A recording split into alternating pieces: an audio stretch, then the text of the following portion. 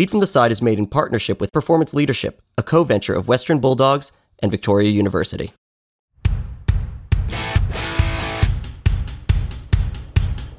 Hi, I'm Spencer Casimir, and this is Lead from the Side.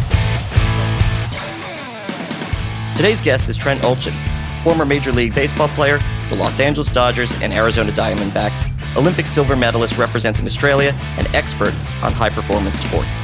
Post his playing career, Trent founded Legacy Sports, an elite, wellness-first, high-performance program that holistically develops the complete athlete both on and off the field, whilst preparing them to embrace all that their careers and lives at the top of their game require. The Legacy Sports program has been designed by Trent and a team of world-class sports physiologists and psychologists, nutritionists, and wellness experts to help cut to the core of what it really takes to reach your true potential and continue to grow.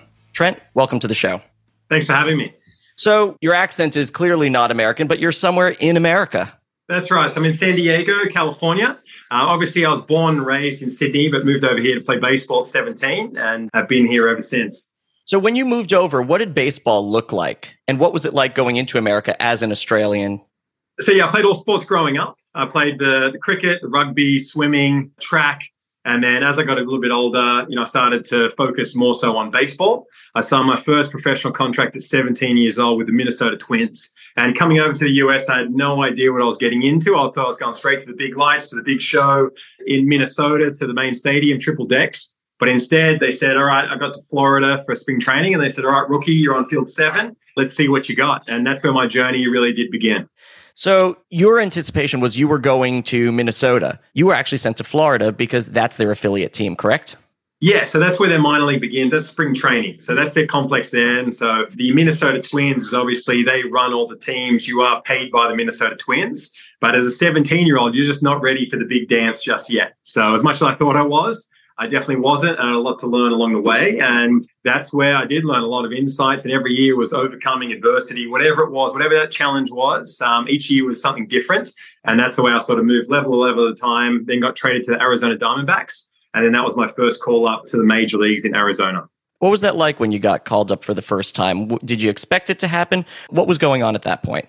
So it took me about 5 or 6 years to make it, I think it was. And you never forget where you come from, that's for sure, especially through the lower levels of the minor leagues. It's not glamorous at all. Yes, you're getting paid to play baseball, amazing as a 17, 18-year-old, but it's not what you see on TV. It's long bus rides. It's, you're scrapping, you're competing against the best on the planet. There's all the best from Latin America, Japan, Australia, across the US, obviously through Europe. So now it really is a world game. So, I had a big dreams as I was younger, and it takes me back to everyone told me it can't be done. Everyone said play another sport, play cricket, play rugby. For some reason, I had the voice in my head like, no, I'm going to see this out. I'm prepared to run through walls, whatever it was, to make this happen. And then the call came and they said, Trent, you're getting called up to the Arizona. Your flight leaves tomorrow.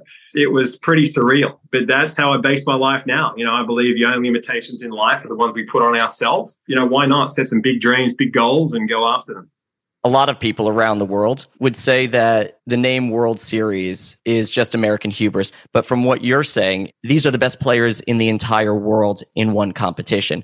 Yeah, exactly. MLB has created the World Baseball Classic, which I think is great for the game. This February, they had Mike Trout facing off in Ohtani in the gold medal match, and that was incredible. That's great for baseball. And that's USA versus Japan. It really was a World Cup for baseball. But I also think, as you said, MLB now, they scout the world for the best players. So it really is a World Series because each team, as much as the viewer might not know it, you do have 4, 5, 6 countries on each roster. I think it really is a world game now, and that's especially these kids who work within Australia when we bring them over here to California. Like, this is what's ahead of you, to see what it's like at the pinnacle and how they close the gap and how you go all in on whatever you want to do. So that's what I'm trying to lead the charge and mentor. I had amazing people around me. I'm very lucky. And so now I feel like it's time to pass the torch onto the next generation as well.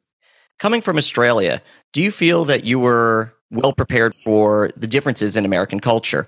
Do you feel that at the time you knew what you were getting into? The short answer to your question is absolutely not. I had no idea what I was getting into. I was lucky because I had been to America quite a few times before. My dad's American, so I understood the culture, and cultures are pretty similar, especially California, everything else, to what it is back home. But the bit that I was not prepared for at all was that half of my teammates were going to be speaking another language. We don't have Spanish class in Australia. It's all Japanese, German, and French as a kid. German wasn't going to help me where I was going, where the catcher and 50% of my team was speaking Spanish. So that's something in my mind that I just did not prepare for at all. But I was lucky enough on the Australian team. I played all over the world. In the off seasons, I went and played down in Venezuela, in Mexico. I had traveled a lot. They're now some of my closest friends that I still keep in touch with. In terms of this international identity, we talk about team cohesion. I would think it's a great idea for people that are playing in the big leagues or in a very public venue to have their country of origin, the flag, as part of the team. Is that something, do you think, that would cause less team cohesion, or it would be a non-issue? I think that's a great idea. I think it would be amazing. It would show how much Major League Baseball is a world game. I think it would be cool to possibly wear your flag of origin on your sleeve or something like that. I think would be great for fans and kids, especially, to see where all their favorite players are from. I think that would be a good idea. I mean, right before the All-Star game, they have the World versus USA. And I was lucky enough to play in that as I was coming through. It was all the best prospects in the game in the minor leagues. And obviously I was on the world team, and it was exactly that. You'd have your flag on your sleeve, and we had the World versus USA, which I guess it would be all mixed up. Well, you'd be familiar with that concept with state of origin and the NRL with rugby league. Yeah, I think that would be great. I think Australia's got that down pat. I think when that happens, they play harder than they do the regular game. So they've done a really, really good job with that. So one thing I want to go back to is your pathway in. What is the biggest difference going into the minors straight away as opposed to taking the NCAA college route for baseball? It's a funny question because both my parents are actually school teachers, and I had a scholarship to go to Arkansas, and we joke about this all the time. This is actually one of the foundations behind everything that I do now, because I just had no idea the magnitude of college sports over here in the US. And if I had seen it firsthand, my decision would have been very different. I signed for $57,000. I signed for the ink would dry, which in the big scheme of things is no money at all compared to a scholarship that I was getting paid to get a degree and everything else at a huge program, which would have looked after me arguably a lot better than those lower levels of minor league program. Again, it all worked out. But now, as I'm advising kids and families and everything else, my first thing is go to college, get a degree. You're going to progress a lot faster. You're going to be looked after. And then when you're good enough, you can get drafted still in year 3, year 4 to then go into the pro system. And by then you're ready. You're used to living abroad. It's tough being an Aussie. You leave your friends and family behind. A lot of the time you're doing it alone. There's lonely nights in hotel rooms and everything else. But obviously, it's a lot easier when you have a support crew around you, and you just got to keep on pursuing towards what you want to do. Want to develop your leadership potential this October? Join the Western Bulldogs and Victoria University for Performance Leadership, a 2-day program offering unparalleled insight into leading in dynamic, high-performance environments. Places for the October 5th and 6th intake are limited, so prospective attendees are encouraged to visit education.westernbulldogs.com.au to register interest today.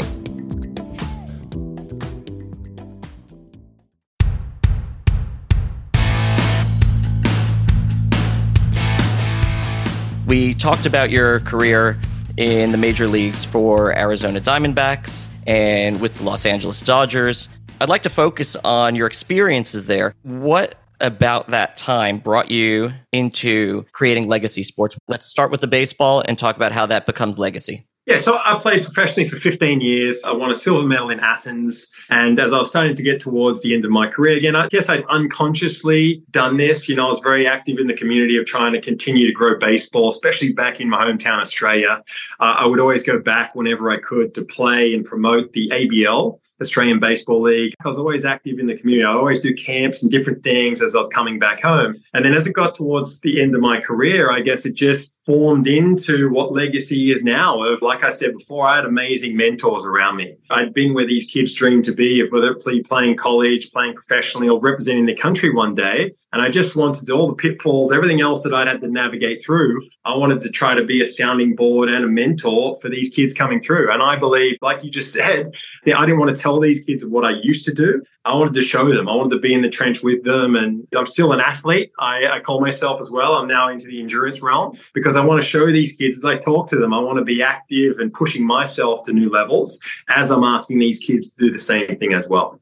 What are you doing in the endurance space? Sort of during the COVID time, I was navigating through what's going to be next for me. I'd been an athlete my whole life, and I decided to go for a 5-kilometer run one afternoon, and I made maybe 2 or 3 Ks. And I sat at the top of this hill like, come on, Trent, you're better than this. You know what I mean? You just played in the major leagues. You played professionally for 15 years.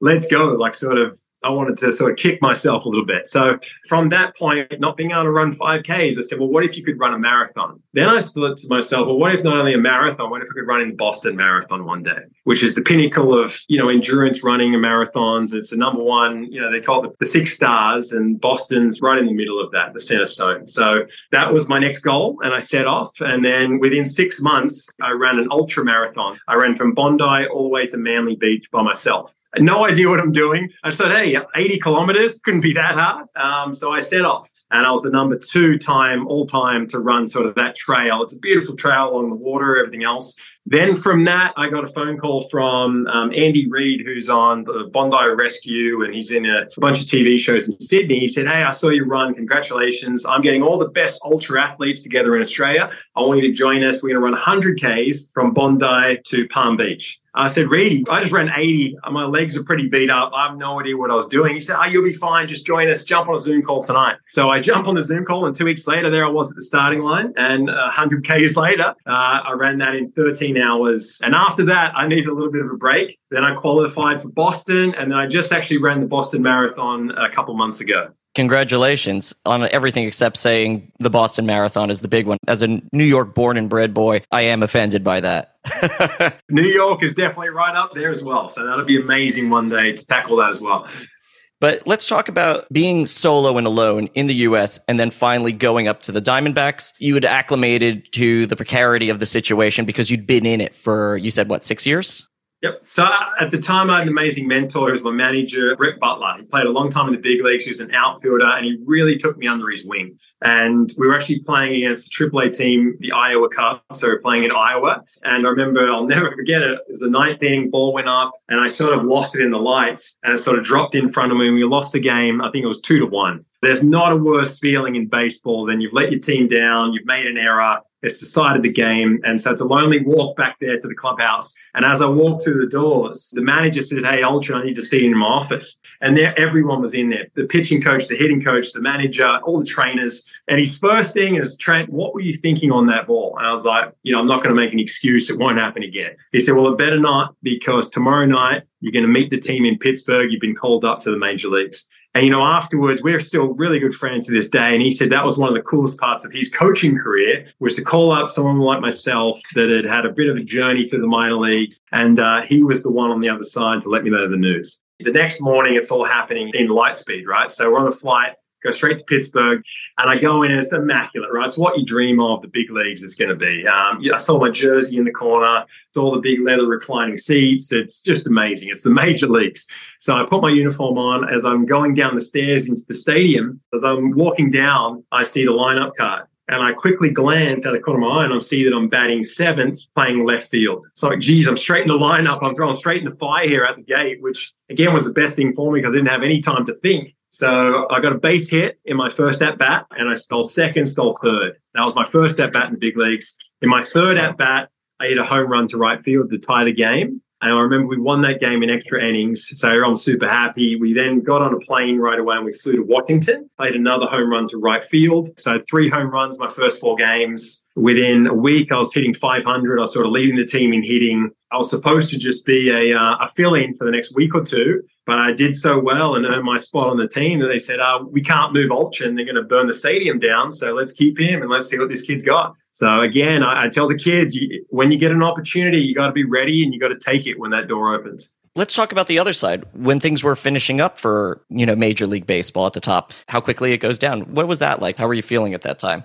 I think a lot of people struggle with that. The transition of what's next, I think, is a hard thing that a lot of athletes, especially at the top, that they deal with. My thing was just about having no regrets. I want to leave it all on the table and just empty the tank and give it everything I've got. And I really believe that I did that. Every day, I speak to some of my teammates and friends now and Oeltjen, I really wish that, like you, I stayed a little bit longer, or I got to the field earlier. I don't have that feeling because I know that I did do that. And so that's sort of what I tell the kids now is wherever your career takes you, as long as you get to the end of that, and when you hang your hat up or your cleats, whatever it is, you can leave with no regrets and know that you gave it everything you've got. So that's where I was very proud of my career, and it's easy for me to now move into the next phase of my life, which again, it's about passing the torch to these next kids coming through. And I couldn't be prouder of what these kids are doing. And a lot of these kids I've known since they're 10, 11, 12 years old, hopefully can make it to their first major league game. And we have Major League All-Stars and everything else that have come through legacy, and everything else that we've been building is what it's all about now for me. So legacy seems pretty innovative, doing things on both the physiological and psychological side of things. How does that look in terms of leading athletes and teaching them to become leaders as well? It sort of stemmed from, I guess, when I was 21 years old, when I was in Athens at the Olympics. I had a sports psychologist that worked with a couple different teams, and he shared things with me that really did propel my career moving forward. And it was so simple, but yet I'd never heard it in that language before. So I know how mental the game of baseball is, and all sports, honestly. At the top, it's the mindset that separates the best of the best. And I was just really intrigued by that. And I've constantly, I still even want to learn and want to better myself. And as I'm learning all these different insights and different things throughout my entire career, I now feel I have a lot that I can share with that younger crew coming through. And a lot of that is leadership. It's about doing things right. It's about asking more from yourself than you would anyone else. So many things there. And it's not only about being the best baseball player you can be. It's about being the best person, the best son, the best father, whatever it is that these kids want to do. Whether one day they want to run a business, there's a way to do things. And that's not only on the baseball field, because I believe how you do one thing is how you do everything. Inevitably, these kids have to receive a tough conversation, and you've been through a few as well. How do you teach them to handle those situations? How do you approach it, and what do you recommend to them for how to receive it? Every personality is different, right? And part of this game is sort of figuring out what works best for each kid and family. You do have to be honest, and you have to get to the truth of how do you get better. And that's what we train the kids a lot is what lens do you look at adversity? When I was 16 years old, I was told I'd never throw again. Because at the time, the surgery that I needed, I'd hurt my elbow and it was constantly sore. And in our country, in Australia, they just don't do the surgery. They might do it twice a year. Their surgeon in Sydney said, hey, you're a great athlete, play another sport. I was absolutely gutted. And luckily, I had parents that supported me and said, hey, Trent, we're going to get you fixed up. So I flew to the States, I flew to America, and they got it fixed up. And a year from that date, I signed my first professional contract. So adversity is built into this game of baseball. And that's what I tell the kids is, hey, it's a lens that you look at it. What's the silver lining here? One of the worst blows I could have been given was actually the best thing because I never missed any time when I was a pro. I got the surgery done so young that my arm was fine and I got it out of the way. A lot of guys, they get it done in their prime and then that's a year or two you miss and you might not get that spot back. Especially off the back of COVID, everything else, to getting going. And it was the perfect time to launch and just everything we were doing on the mental side, how to just be the best versions of themselves. What techniques do you use when you have to have a tough chat, whether it's part of the staff or somebody who has joined? Yep. What do you do when you have to have that chat with somebody?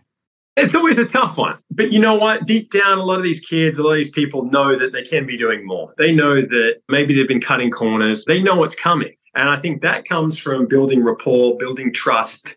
We're all like a big family is what we've tried to create. And it really is a team of the best in their industry. And, obviously I've been in baseball my whole life, but there's so much. We've got nutritionists, we have psychologists, we have UFC stars. I've never stepped into an octagon and they've never stepped into a batter's box in Dodger Stadium. But still, they understand how to control your emotions, how to slow your heart rate down when you need it. There's a light that I've always learned that I've tried to build my team around, just the best in each of their arenas. And hey, what's a page I can take from their book and make myself better when all of a sudden it comes and maybe I do need to pinch hit in the ninth inning or I'm starting against a future Hall of Famer. You said the kids that you work with already know that they're doing the wrong thing. Let's just say that they're cutting corners and whatnot. When you're chatting with staff, which are leading kids, is it similar or is it different? Because you have a very unique position where you're leading leaders to build up the next generation. You have to be an example. You can't ask someone to do something you're already not doing yourself. I just found as I started to share my journey, I think when I opened that gate, things really opened up and changed, and amazing people reached out to say, hey, I'm sort of struggling. I'm going through this. Like, what do you think? What are some insights that maybe you've learned that you can share with me that can help me? And these are adults. It's harder, obviously, if you have more programming. It's harder to reframe and harder to rewire, but of course there's a way. If you're passionate and you want to change enough and you believe that that's part of what you want to do, then absolutely you can do it. It's just harder the older we get, obviously. There's a deeper programming. But we've had great results with parents as well as the whole families. I mean, with these kids, it's their support group, which is also mentoring the families around them as well. I want to take this in a direction where we really haven't gone in the show previously based on your experience, and that's men's mental health. What did you do to stay sane? And what did you also do to build up your community, and what does that look like now? I mean, it's hard at 17 to leave your friends and family behind. You think you're ready, but you're never ready for it, right?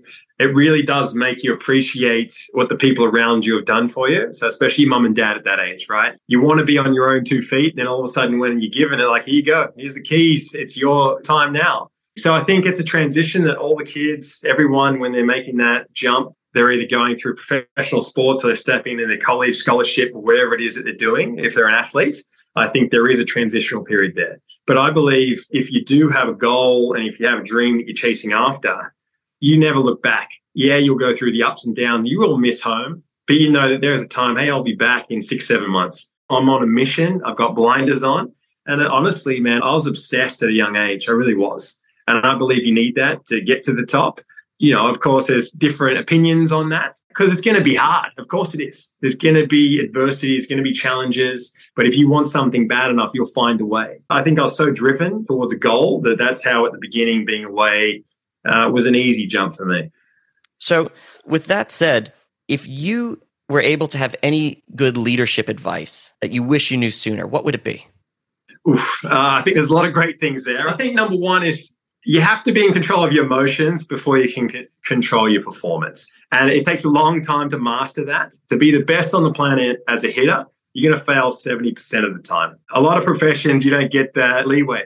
But it teaches a lot about how to control your emotions, how to take a breath, how to be present. I think that's the biggest thing if I could pass on to somebody else. And I wish I knew that at a young age, is to stay the course. Well said. On that note, you can follow Trent and Legacy Sport on Instagram and many other social platforms at Trent Oeltjen Official and Legacy Sport. Trent, thank you for being on the show. It's been an absolute pleasure. Spencer, thank you. Thanks for listening today, and thanks to our sponsors. More information about the show and our guests can be found in the show notes. You can follow the show on Twitter or LinkedIn at Lead From The Side, or myself on Twitter or LinkedIn at BallsOutPhD. If you want to contribute to the show, send us an email at leadfromtheside@gmail.com. We look forward to hearing from you. See you next time, and remember to lead from the side.